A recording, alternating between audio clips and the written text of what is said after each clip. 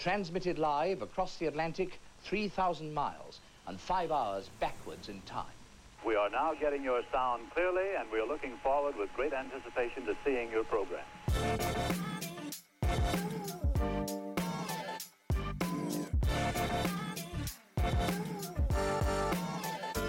Hello and welcome to another edition of Match Report. I'm Jack and I'm here with Manny. How you doing, man? I'm doing good, man. FA Cup is back, favorite competition. A lot of football to talk about. I'm feeling good. How are you? I'm good. I took a brief break from watching football this weekend to see Killers of the Flower Moon, which is the new Martin Scorsese movie, or maybe not even so new anymore. But I was just amazed at how long this movie is. 3.5 hours.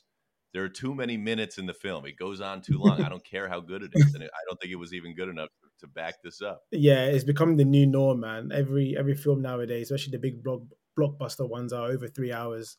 It's kind of killing cinema for me. You know, it's nowadays you kind of need a pillow and a duvet just to get through a film now. But hey, at least there's football to make up for it.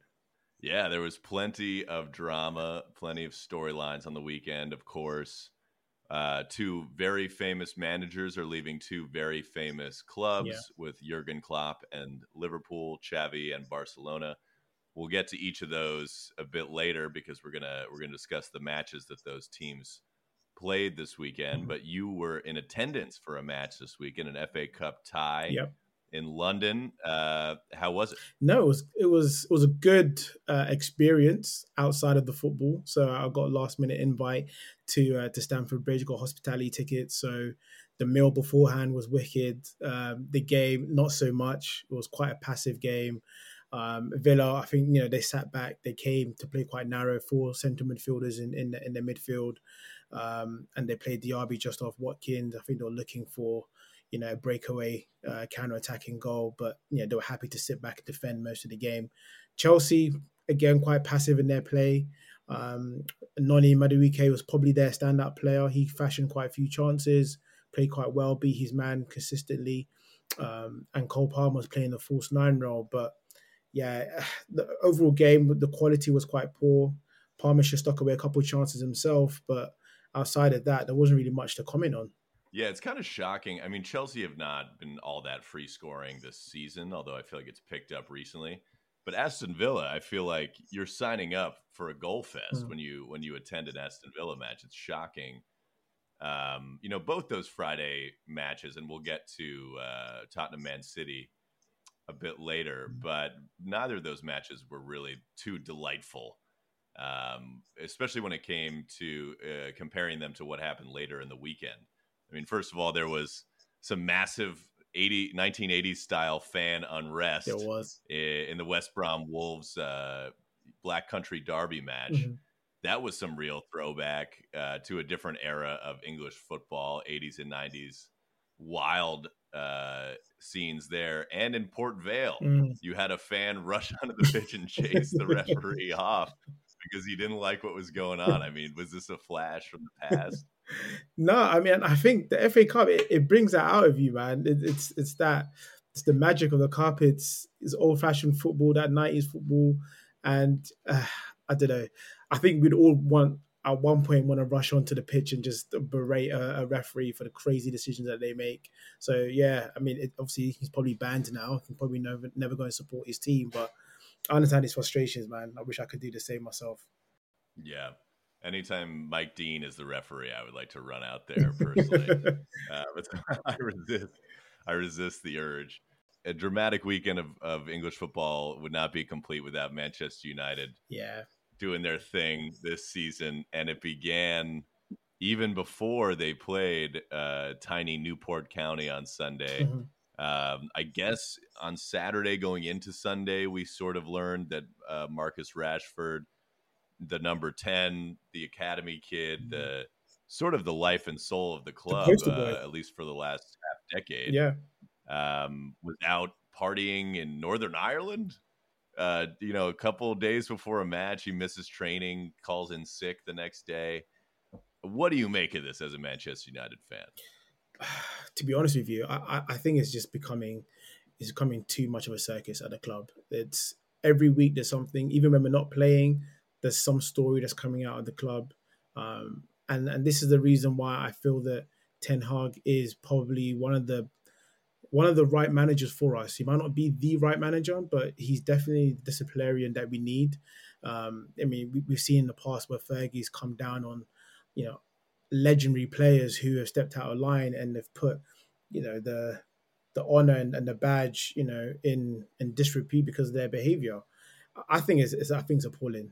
You've had the time away in Dubai. You could have gone out in Dubai. Dubai is a much better night out than in Belfast. So I don't know why. A couple of days before we meant to report to training, it's poor, doesn't look good, and everyone's always going to look at the fact that you're earning so much money and you're in a privileged position. It doesn't take that much to be a professional. Yeah, what I always say is that there's nothing like Northern Ireland in late January. Really get blood pumping. Cannot imagine what the calculus was there, but it is interesting to think about the role that the coach plays in this. As you say, Mm, Sir Alex Ferguson, he exiled players like David Beckham or Roy Keane at the end of their careers when he believed that they thought that they were too big for the club, or that they were no longer working in the best interests of their employer. yeah, I think maybe that was harsh on Roy Keane, but they had something else going on, it seems like.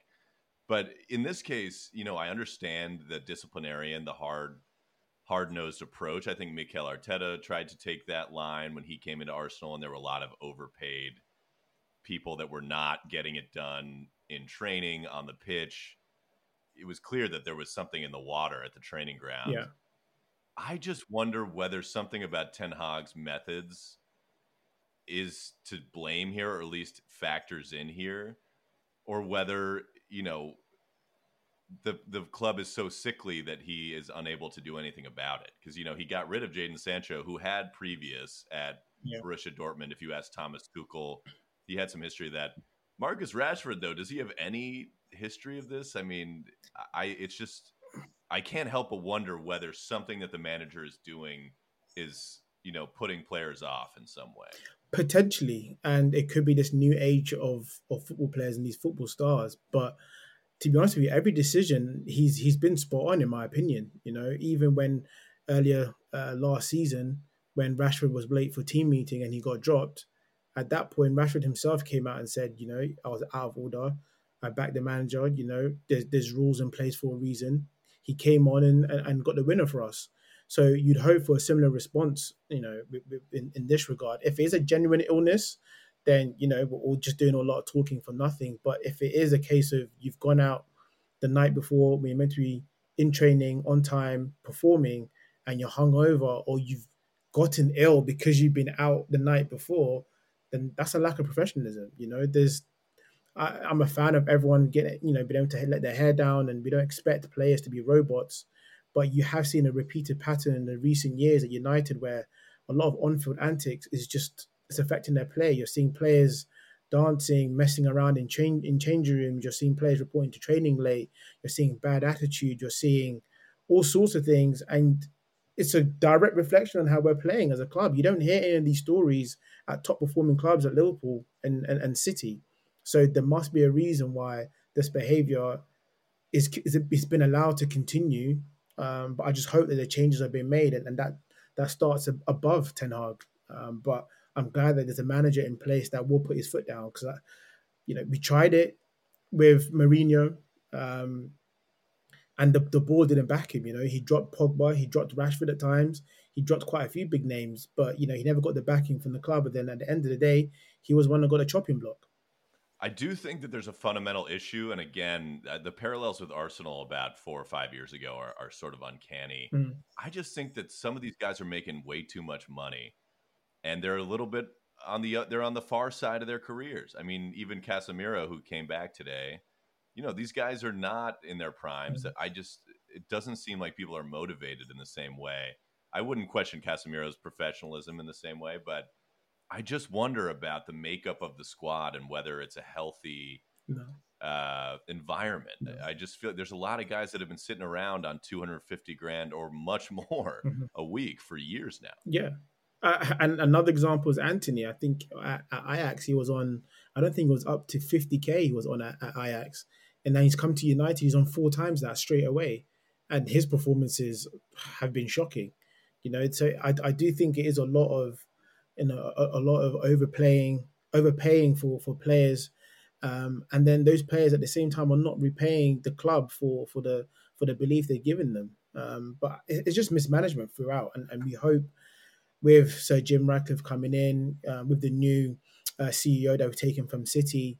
One of the things that he's come out in recent interviews is, if a player is not performing at the highest level within a year or 2 years, they need to go, regardless of how much we pay for them.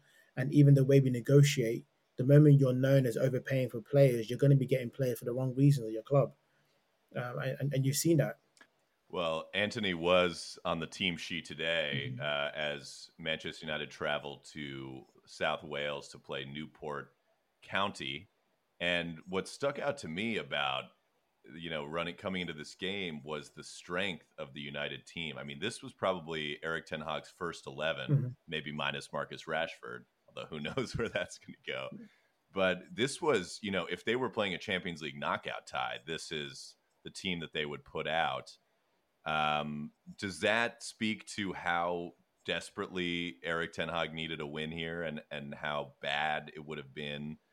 It's always bad to get, killed off by a minnow like Newport County, who I believe are in League Two.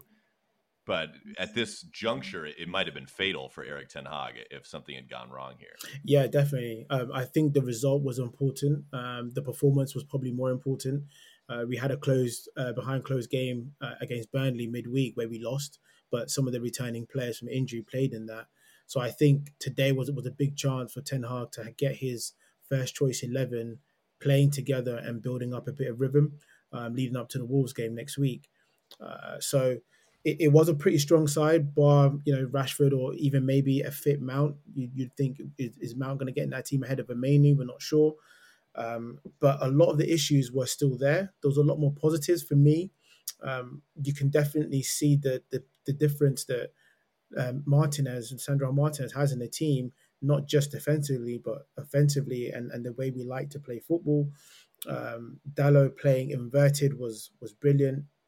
He's a much better player than Bissaka in that role. And the overlapping runs from Shaw also gave Garnacho a bit more freedom to attack the goal. But his decision making was poor. Anthony's decision making was poor. Fernandes' decision making was poor. We had two wingers that had, I think, 15 shots on goal between them. And our striker, his first shot on target was in the 95th minute, and it was the only, his one shot he had on goal, he scored. That's just not good enough. The wingers primarily for me are there to provide for our main striker, and I think there's a disconnect in our forward line. In some games it works, a lot of the time it doesn't. But I did like the approach play, and the build up play was a lot better. But again, it's a League Two side, so even with a second string side, we should be comfortably beating them. Yeah, I was interested to see Kobe Mainu playing a different role in this midfield. I wondered if he would be in a double pivot with Casemiro, which certainly would have been a defensive mindset to go play Newport County, but I thought it was possible. But I think you saw some of Eric Ten Hag's tactical acumen here that has been hard to detect, I would say, is a diplomatic way to put it, since he came over from Ajax, from a very good Ajax team that he managed well. But you also saw, in the first 20 minutes when United really started well, Anthony drifts over to the opposite flank at one point to play a combination with Bruno Fernandes. Might have been just a hair offside and ruled out by VAR if there had been, but he breaks in behind the defense, finds Bruno to really sweep it home effectively. And it was the first of two very accomplished finishes, almost passing it into the back of the net from the top of the box. Kobe Mainu would do the same a few minutes later, and it must have felt good as a United fan at that point. It sort of looked like the kind of stuff you were promised with an Eric Ten Hag managerial reign. Yeah, that's exactly it. And you can tell that from the way we play and some of the team selections that Ten Hag does want a multifunctional team where players can pop up in different positions and comfortable in different positions. So Kobe Mainu was playing probably his more natural position. So throughout the academy, he has been more of an advanced 8. than the holding six that he's been in the first team. With Casemiro back, and then like I said earlier, with Dalot coming and inverted it and giving that defensive cover, it then meant that Mainu could play a bit further forward. He was picking up passes in the final third. He got onto the end of the cutback, and it was a great finish for him as well. Um, with Anthony popping up across the front three at different times, Fernandez as well, you can see, what Ten Hag's trying to implement. And I just think a lack of quality in the players that we have, especially their technical ability and their tactical know-how, when it doesn't work, it looks shocking. What I've had liked is I've not seen McTominay play for a couple of weeks now. So that's the second game now, with some more legs back in our team, with Ericsson back and Casemiro are now back as well. The players that do struggle technically, tactically, aren't playing for him. So that does bode well for us. Yeah, and of course, Anthony got his goal and celebrated like it was the World Cup final, like he'd scored against Spain in a semifinal in the World Cup. I was amazed. First of all, he drops to his knees like it's a Vietnam movie or something, and then he does closes his eyes and he has like drinking a teacup or something. I was like, this is why this is probably my least favorite player in the league, Yeah. and it really spoiled my lunch because not only was I thoroughly enjoying, sorry Manny, Man United's throwing away a 2-0 lead to tiny Newport County. Yeah. But then who digs them out? But literally my least favorite player in the league, I would say. Yeah, just he's viscerally detestable. he's not a likable character. So I give most fans that, and I think the second half of his performance is you're not that guy to be celebrating like that. You didn't score a bicycle kick. You didn't score a 30-yard screamer. It was literally a rebound that on your weaker foot, fair play, you got on target, but it was an open net. So I expect any professional football player to have scored that. Going down on his knees. Hey, look, the guy's been through it, man. He's been through it. It's 30 games, no goals, no assists, and he's got a goal, he's got an assist, and I guess he's happy. He's thanking God for his fortunes hopefully turning around. And obviously the off field case he's had as well. A lot of things that have weighed on him this season. So, him going down and looking up to the heavens, I understand it. But the second half of that celebration, honestly, you're not that guy. You're not Ronaldinho. So just thank your stars that you got a goal and let's move on to the next game. I suppose it was his first goal of the season. I mean, no wonder he is so overjoyed, exactly. I guess. But it was nearly an amazing story. I mean, if Newport could have pulled something out here, Newport County would have been fantastic. And the first goal they scored was kind of a cracker. Obviously, a pretty significant deflection off Lisandro Martinez, but it was a nice hit, a cracking hit, and you could tell it's one of those. It is the FA Cup magic, and we'll get to a little more of that in a minute. But you could tell these guys were having a blast, sharing. At one point, that I think that guy who scored the number 8. He shared a moment with Casemiro after Casemiro fouled him. And you can imagine you're playing against a guy who's won the Champions League, 4 times? Yeah. I'm sure they were trying to swap jerseys after. And I would be too, because, by the way, Adidas hooked you guys up, Manchester United, much better than they did Arsenal this season with the away kits. I don't know how you guys get this cold, all-white thing with the devil, and they give us the neon squigglies. What is going on here?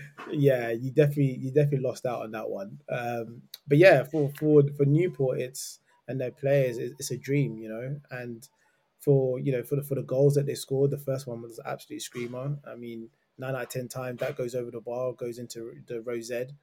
And then the second goal was, I think it was a deflection own goal from Varane, but it was still a good bit of play from them, and they came to enjoy themselves. They didn't have much hope of getting past us, but they played positively, got a couple of goals, like I said, got their crowd behind them, and the last, I'd say, few minutes of that game was looking like it could have ended up a draw, could have gone back to being a replay, which would have been massive for them. But yeah, Anthony stole the show, and then Hodgson got his well-deserved goal as well. Yeah, well, if they didn't pull off the Cinderella story, Maidstone United certainly did. Mm-hmm. Uh, Operating in the sixth tier of English football, they're playing a team called Punjab United in midweek after this. But in this weekend, they played Ipswich Town, who are flying at the top of the championship. I mean, they look very good for Yeah, promotion. Uh, it could have gone differently. Ipswich had a couple of golden chances to go ahead yeah. in the first couple minutes. By the end, I think they had 75 or 80% possession. However, 25 shots, however many it was. But that doesn't matter if you don't take your chances. And Maidstone, they did what they needed to do. They survived. Mm-hmm. They defended. They depended on their goalkeeper in pretty big moments, and they scored some pretty decent goals. And they're through to the FA Cup fifth round. They'd never even made it to the fourth round in the history of the club. And it's not a new club. They have some significant history in terms of time, if not achievement. Yeah, for sure. And it's great to see, man. It's great to see the magic of the FA Cup. It always has that fairy tale. There's always a great story in every year. There's something to celebrate. And I think it's odd sometimes when the lower league teams have better quality in their finishing. So I think that Ipswich fashioned so many chances. There are two young players, Samento, who's from on loan from Brighton, and young Omari Hutchinson on loan from Chelsea. I thought they were really bright, great technical ability, both of them. And I think they hit the post twice or three times in that first half. But then Maidstone, couple chances, and they were efficient. You don't normally get that. There wasn't any deer in the headlight moments for any of their players when they came through on goal. It was, efficiently, dispatch goals. And you have to ride your luck sometimes. And they rode their luck. And a brilliant performance from their goalkeeper as well. But we love to see it, man. As long as it's not against your own team, you love to see it. I mean, the finish from Lamar Reynolds when he broke through for the first one was classy. Yeah. I mean, any forward in the world would be proud to score that goal. And they were fairly lethal on the second too, as you say. I mean, they sat in, but on the second, they were mostly sat in. But on the second one, they pressed fairly high, forced a turnover. They're on top of Ipswich and their back line, and they just sniped it, and they took care of business. And now Ipswich, they're going home with their tail between their legs because they were the hosts here as well. Yeah. They were not playing away. Yeah, and as you said, they've been flying in the championship. Kieran McKenna's got them playing great football. They're an outfit that plays football the right way, and you can see the potential of them actually being a Premiership team. And on another day, they could have easily won 3-4-0. But I just think as well as they played, as well as Maidstone dug in, it was luck majority of the time that got them through that game, and just holding on and just sheer determination. But that's what you love about football. At the end of the day, it's 11 human beings versus there's 11 human beings. It's anything can happen on the day.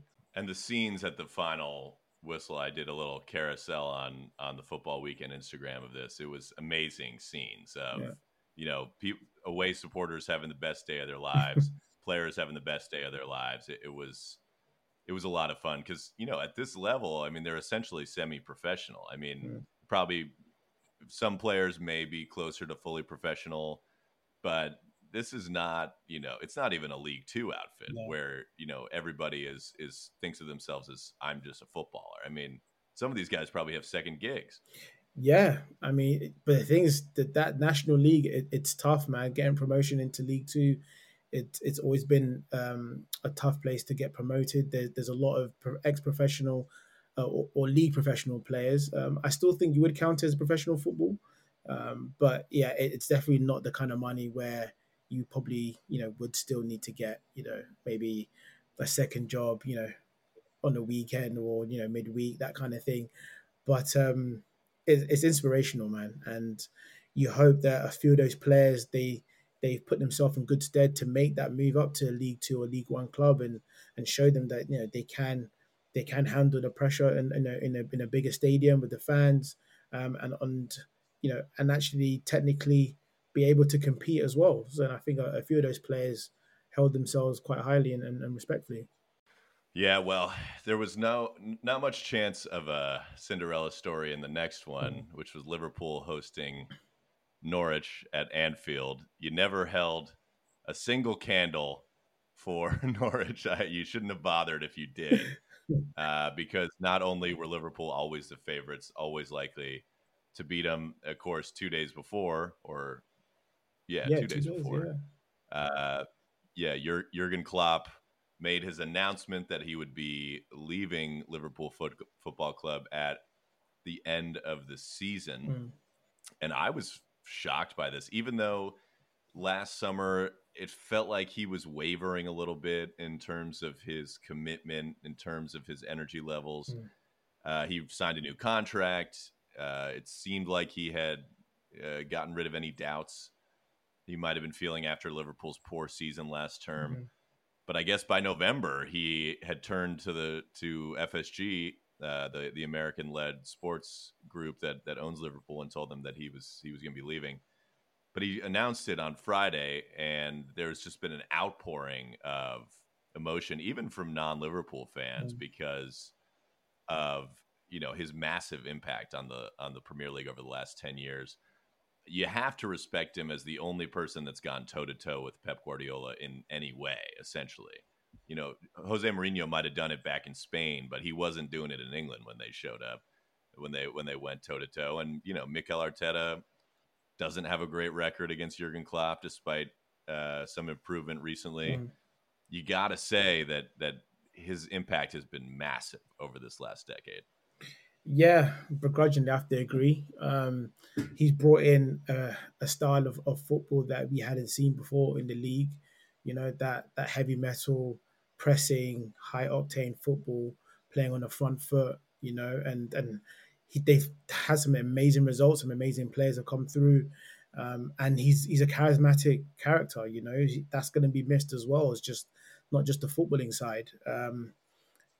I think it was a bit of a shock. I'm not too sure if it's as wise releasing that statement, in the middle of a title charge. I remember Ferguson did that famously. United ended up losing the league title that year, and it's something that he always regrets doing. So it's a bit odd that he's done that, but it does give. I guess you could look at another way that it gives the Liverpool fans and their players the motivation to give him the great sign off and win one more Premier League for him. Yeah, I wonder if it was an issue of he told the board Mm, and they were concerned that it was going to come out some other way. mm, And he decided this is pure speculation, but he decided to sort of get in front of it and tell the fans himself. Maybe he just made that decision, though. Maybe he just thought it was the right thing to do, to be transparent, knowing that he's fully made a decision and it's not in doubt. But as you say, when Sir Alex Ferguson did this, he ended up coming back. So yeah. we'll see. We'll see if he stays true to his guns. Certainly, Liverpool were true to their guns against Norwich. I mean, I barely could get motivated to watch this because it was such a foregone conclusion. I actually fell asleep part of the way through the first half to the sweet ambient sound of the commentators talking about how Liverpool were wiping the floor with them. They started early with Curtis Yeah. Jones, who was left wide open at the back post for about 6 minutes straight, Mm. as no one would mark him in the Norwich team, and that was exactly what it was like when they're in the Premier League. They just could not defend Yeah. for shit. But Curtis Jones, he gets his goal not long after you and I questioned the Liverpool midfield, and some Scousers arrived in our mentions saying, blasting, how could we question Curtis Jones and his performances this season as if we're talking about Steven fucking Gerrard or something. But he did get his goal here. Yeah, he played well. Look, I think he's a good player. I don't think he's amazing. I think he's a good link player. I don't think he particularly stands out in any particular aspect in his game. I think he's a good worker. He's good technically. But yeah, nothing to rave home about. Definitely not Steven Gerrard or even a Henderson. Henderson's done a lot more in that midfield for Liverpool than Curtis Jones may ever. So But yeah, he's a young player. I always root for the young players in the game. So it's good that he got on the score sheet, and it was a very routine win for Liverpool. Had a couple of their youngsters come through and play in the game as well. I really like their centre back, Quansah. Um, but yeah, too much firepower. The same results in the Premier League. Liverpool just got too much up front, and they dispatch teams with the amount of options and the striking ability that they have in their team, and that's another goal for both Nunes and Jota. Yeah, Kwanzaa had such a quality little flick into midfield at one point where he just brushes aside the Norwich attacker Mhm. outside of the boot, instant flick into one of the midfielders to get it going the other way. Yeah, He looks like a very promising player. And, Curtis Jones is a promising player. I think we both are ready to admit that Liverpool are going to compete at the top of the Premier League. yeah, My question is whether they have that totally elite level midfield that is necessary, especially in terms of covering all the ground you need to cover these days mhm, to battle Man City and to a lesser extent battle Arsenal, yeah, who, if they get their full midfield back, it could change the complexion of the Premier League. I think if you have Thomas Partey in there for the big mhm, games alongside Declan Rice and Martin Odegaard, I would back that midfield over Liverpool's midfield, but that's not what Liverpool fans like to yeah, hear. They they don't like to hear that, and they don't like to hear that their manager is leaving. I mean, I saw a stat. I heard a stat on the broadcast today that he's had well over 400 games with Liverpool, and he has a 60.7% win percentage. I mean, that is incredibly impressive, mhm, which I think should bring us to this week's set piece uh-huh. on the match report. The question of the week will be: where does Jurgen Klopp and his 60% win percentage rank among Premier League managers all time? For me, he's he scrapes the top five. At fifth, I would go bias, obviously, that Sir Alex, number one. I'll probably then go with a Pep at two. And then Mourinho, Wenger, then Klopp. And even with Mourinho and Wenger,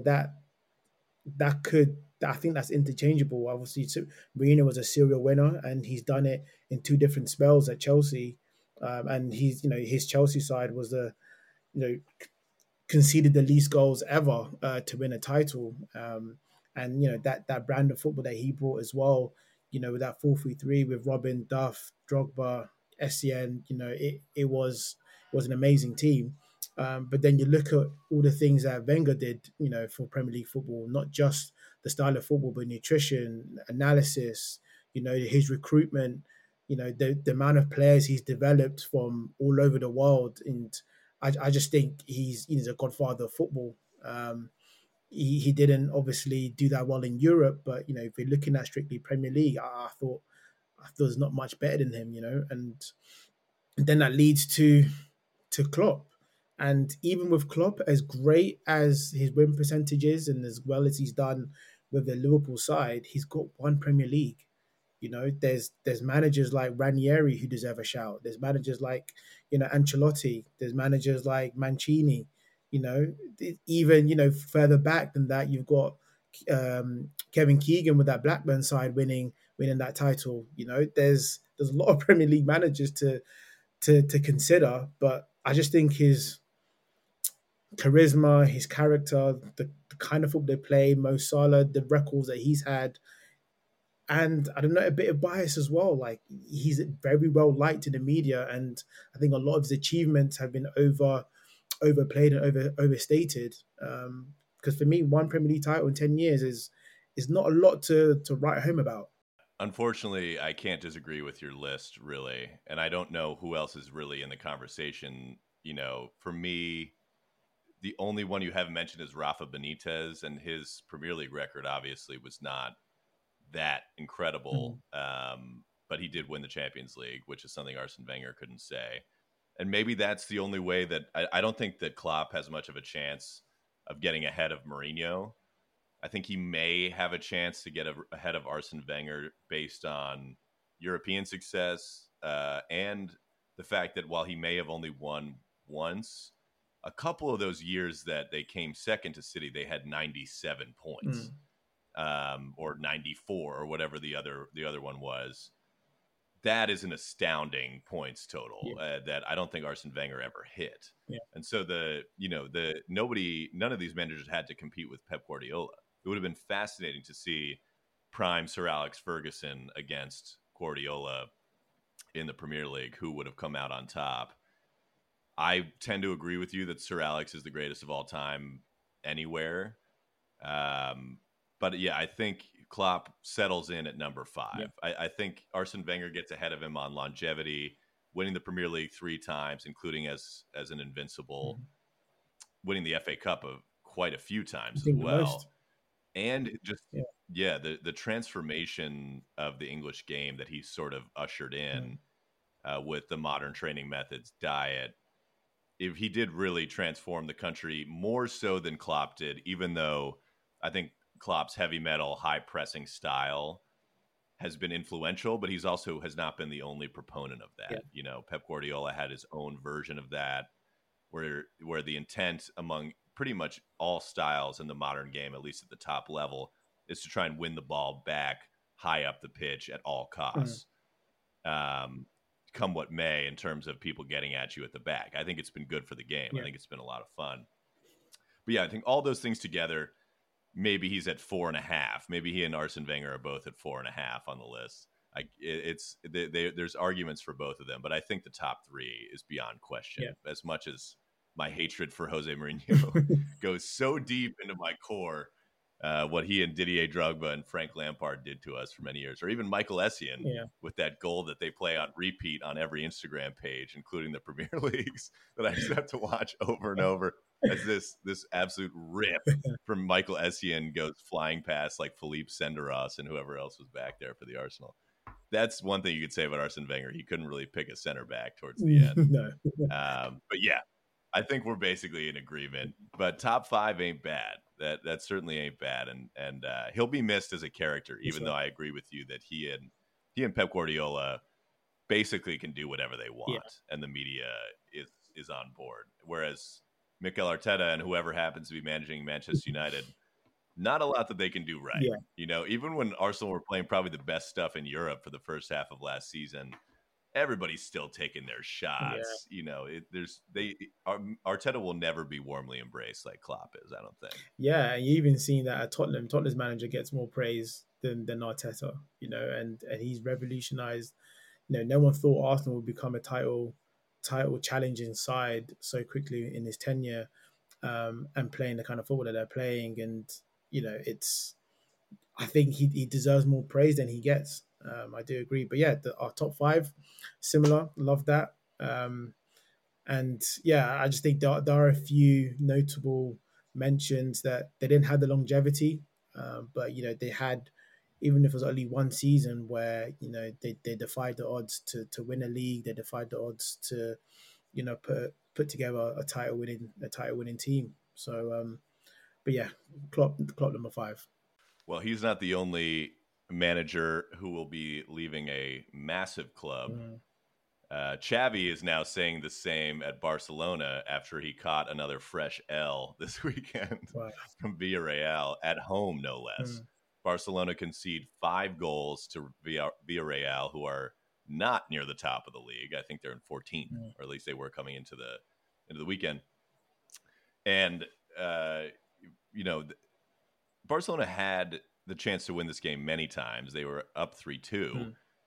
They should have taken care of business, even if they went down 2-0, which was the initial disaster when I WhatsApped you that I think Xavi is cooked. Yeah.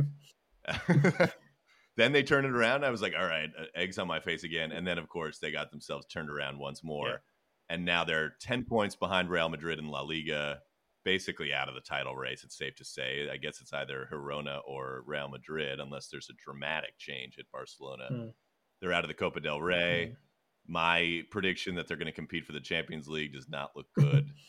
I just don't see where the good stories are coming from for Xavi, and I don't I don't really see, even though he's probably the best midfielder alongside Iniesta that they've ever had as a player, as a manager, he's in serious trouble. I don't think that he's going to be able to make the decision to stay till the end of the season if it continues like this. Yeah, and to be fair to him, I think it's a poor decision. They massively overachieved last season with his side, and I think that everything that surrounds Barcelona is not great. They're massive financial difficulty. Their president, there's always something coming out regarding the presidentship, or if that's even the right word for it. Um, and they've even their star players. There's issues around their contracts, issues around owed wages. It's a difficult environment for anyone, it seems, to succeed, and we've seen that at United, that if from the top, from above you, if things aren't in order, it does trickle down to the rest of the staff and to the playing squad. um I think there has been some poor decisions from him. Romeu being your holding midfielder, who just about cut it in the Premier League at Southampton. I don't understand that. Maybe just because he grew up in Catalan, maybe he's got that bly for Barcelona. Bringing in Gundogan, I thought was a masterstroke signing for them, but that hasn't transpired to them becoming a more winning and professional outfit. But what they do have is a lot of young players coming through, and I think Xavi is a perfect person to guide this new generation of Barcelona players. Lamel, Pedri, Xavi, Balde, like they've got a lot of ability there. Um, and they probably need to move on a few more of the older guard. Lewandowski can't continue, although he's still doing the business for them. Um, João Felix, he's had his disciplinary issues at Atletico Madrid. You don't know if that's continued at Barca, but he does produce for them as well. I just think for them it's terrible defending, terrible organization at the back. Some of the goals they leaked against Villarreal was comical. But there's not a lot of great managers out there, so I'll be interested to see what they do next. Yeah, I'm surprised. I'm not sure that this is the right move, as you say. It wasn't that long ago that Barcelona were winning La Liga Mm, under Xavi. It was in May, yeah, and they conceded just 20 goals the entire season. It's already looking much worse. They've already conceded 29. yeah, They haven't even scored that many, especially compared to Girona. I don't know. I just wonder if he's lost the dressing room. And potentially. it's almost impossible to believe when you have a guy who, I think he came out of La Masia as well, Mm, as a youth player. He's Catalan. He certainly knows his tactics. He certainly knows his football. You would think he's the perfect guy to bring all of these, as you say, the Pedris, the Gavis, all these young players through. He knows the way that it's done, especially the Barcelona way, you would think. But there's just so much going against him, and I don't know that whoever they bring in is going to have any better of a time. I mean, they don't have the money. First of all, they're trying to renovate their mm, stadium right now mm. while they have no No money to cash. speak of. It seems like they're renting out. They're getting sponsorship deals for individual chairs in the stands by this point. This is the Spotify 7F or whatever. Um, it's a disaster. Who's going to come in here and be able to fix a club of this size with no budget Exactly. and with all of the maelstrom of media around you? I mean, it's like managing Manchester United or Arsenal in terms of the global attention, Mm, in terms of the vitriolic reaction to every result, mm. but you don't have the money to move in the market like a big club. No, he doesn't. And it's almost kind of like Real Madrid esque sacking. Real Madrid notoriously, like, they let go of their managers even once they have one, and it's very similar they've done now at Barca. It just makes you think: do they genuinely think that he's not doing a good job? Is it's his fault? Are they putting the blame on him, or is he the fall guy for a lot of the issues that they have as a club, as a business, So I don't know. It's not great for football as well, because we need this new generation of managers, and they need time to develop and to get that experience. And I think he deserved at least another couple of years from what he did for them last year. Yeah, and I don't think it's healthy for the European game for Barcelona not to be competitive. Mm. The Premier League is already such a power center.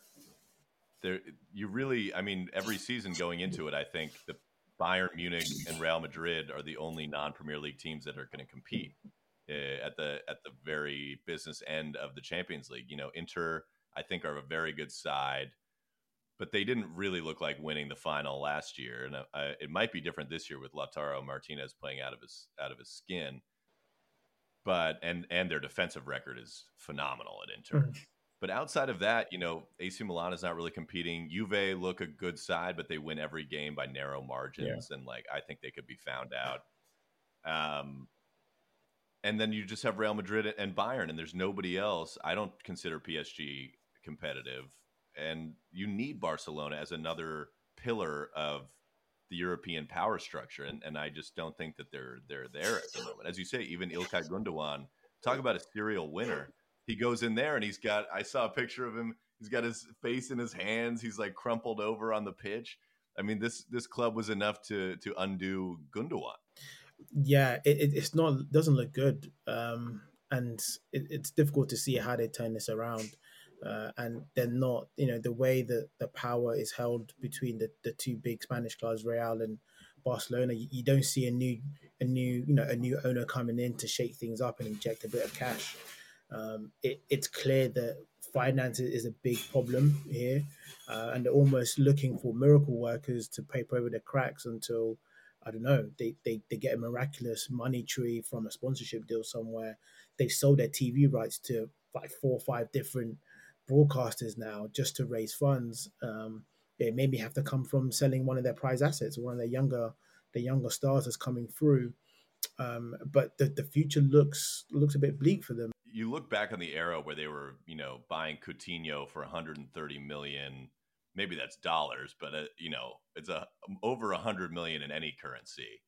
Um, some of the profligate spending, they were behaving as if the rules did not apply to them, as if they were Man City, I guess. Although that's all allegations. Let the record show none of those charges have been proven, even if there's 115 of them. But they were behaving like that, as if, you know, the money wasn't real and that they were Barcelona and that this would go on forever and that they always win and they have Lionel Messi.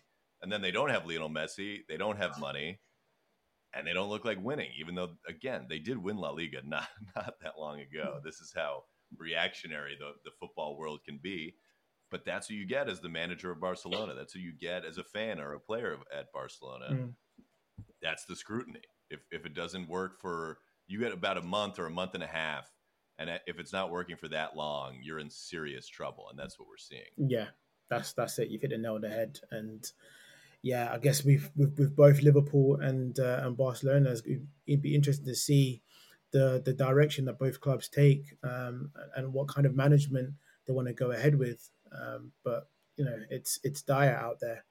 But yeah, I think it gives more opportunity for other clubs to step up in Europe and in the league, in the Premier League for us as well. Yeah, you got to think Xabi Alonso's phone is going to be ringing at least this For summer, sure. but probably sooner than that. His agent's going to be a busy man, even if I think he'll probably hold out for the Real Madrid job. Like, I could see him doing another year at Bayer Leverkusen Mm, and then going to Real. But the Liverpool job must be tempting for him yeah. as a former stalwart.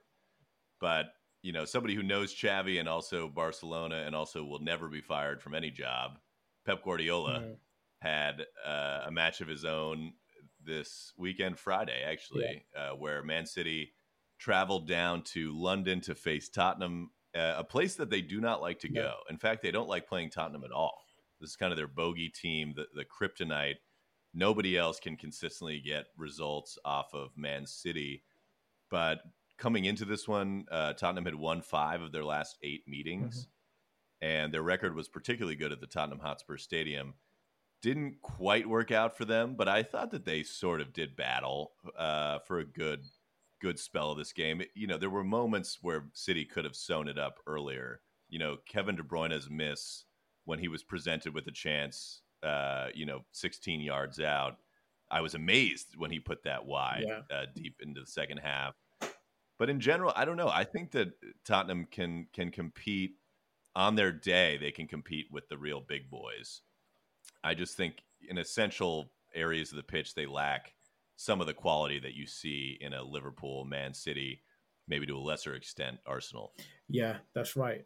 With especially with Son, he's just a massive. There's a massive drop in quality in their forward line, and I think that the game against City, City were largely on top. De Bruyne missing that chance, you expect him at least to hit the target there. But they could have got a couple goals earlier than that, and last minute header from Ake, won it at the death for them. But I think it was the right result, it was a deserved result, and I think it was more of Tottenham having to dig their heels and hope for a result rather than make the result for themselves. But it was quite one sided for me. There wasn't too much in it to really comment on, other than I did like seeing the Oscar Bob starting the game. He looked threatening, um, and Kovacic is starting to grow into his own as well. You're seeing a bit more forward runs that he had, and carrying the ball and being a bit more adventurous on the ball, like he was at Chelsea. So you're seeing him playing with a bit more confidence as well, which is good to see. Yeah, I think Kovacic will be at his best playing a little farther Mm. forward. It almost feels like he was sitting in too close to Rodri, even though they'll leave Rodri on his own. I don't know. I didn't think he was playing far enough up. And you're right that when he can carry the ball through midfield, that's going to be where he's at his Yeah, best. Question is whether Pep Guardiola really likes that. I think he's always a pass first, yeah, ball moves faster than the man type rather than, someone like Declan Rice used to do it at West Ham, just carry the ball 60 yards.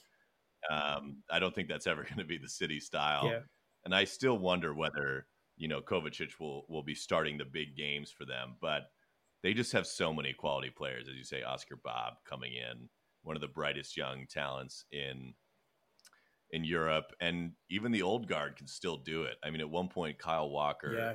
left Destiny Udoji on Mm. skates out on the wing. Udoji, who almost universally was listed by everyone as their left back of the first half of the season and everybody's best Yeah, 11. But I do think that Tottenham can be got at, and I think they may be found out a bit more in the second half of the season, even though I think when Son comes back, they can score the goals mm. to battle everybody. But you just wonder about them in these big matches. Yeah, that's right. With Son, you always have a chance, of getting that winner, or getting a good result against anyone. And the kind of football that they do play, playing running runs in behind, playing on a front foot and a high line, it's suited perfectly for players like him and Timo Werner as well to an extent. He just has, he's a less, he's a less efficient finisher than Son. Um, and I think the second half of the season is going to be tough for them. And I think they were playing with less pressure as well at the beginning of the season. Everyone was almost surprised that they were doing so well. But then, the pressure's cranked up a little bit. There's expectations when they play. And Tottenham are doing what they always do. They're starting to crumble a little bit. And they've had other players come back. Kulusevski's back in the team. Bentancur's come back as well. And their two starting centre backs have come back. So it's not terrible, and Madison's getting some legs as well. So they are getting back to their full strength side, but the performances look a little bit more disjointed than at the beginning of the season. Yeah, I'm curious what you thought of the winning goal here because on the American feed, ESPN, Mm, they show the replay and the commentators like that's never a foul for me when Ruben Diaz challenges Vicario, the Spurs mhm. keeper. I was looking at that thinking, didn't he just jump into the keeper and play the man rather than the ball? I thought that was a foul, but on the TV coverage and apparently the referee and they had the VAR for this as Mm. well. They looked at it and there seemed to be no question at all about whether it was legal. That it was just any claim of a penalty was just dismissed. Yeah, it was an odd one because most times, 9 out of 10, 99% of the time, that's given as a foul for the goalkeeper. Keepers are massively protected in football. So it was a bit odd that was given, that goal was allowed to stand. But I actually think those decisions should be more like that. You should be able to jump up and challenge in the air with the goalkeeper. As long as obviously there's no elbows, there's no arms, infringing them. But a goalkeeper should have to contest for any ball in the air the same as any other outfield player. So I'm hoping it means that more of these decisions are going to go in the way they did against against Tottenham. But it's probably going to be a one-off because, like I said, you always get protection with goalkeepers. So it was surprising, especially such a high stake game, knocking a side out, that it wasn't given as a foul, because 9 out of 10 times it usually is. I think the Vicario needs to work harder earlier to get himself out of the trap that they set for him to get him stuck on his goal line.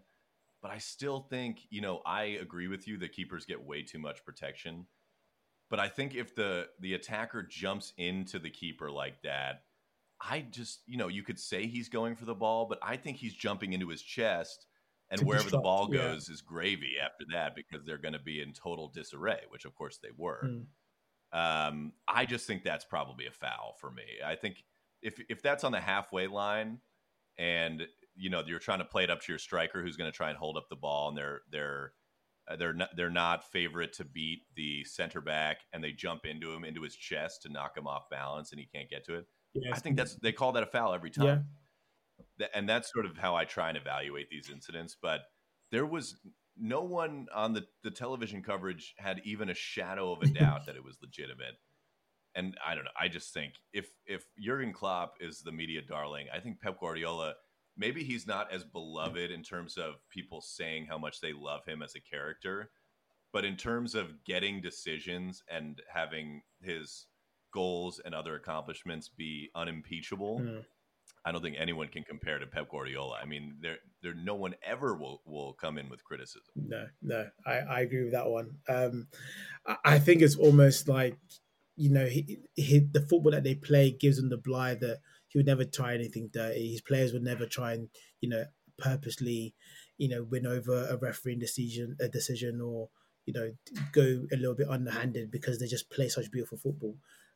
So yeah, the commentators are probably just giving them benefit of the doubt in that regard, that surely Diaz didn't try to just disrupt the goalkeeper to try and get a cheeky, scrappy 1-0 goal. It wasn't a foul, it could be one of those ones. But you're right. Anywhere else on the pitch, it is probably given as a foul against the team. So that principle should apply, in the penalty box. And that's something that keepers coming into the league is usually the hardest battle, or the first battle they have to face, is how physical it can be for them in the box. And if you don't get to grips with that quickly, more of those goals you will concede.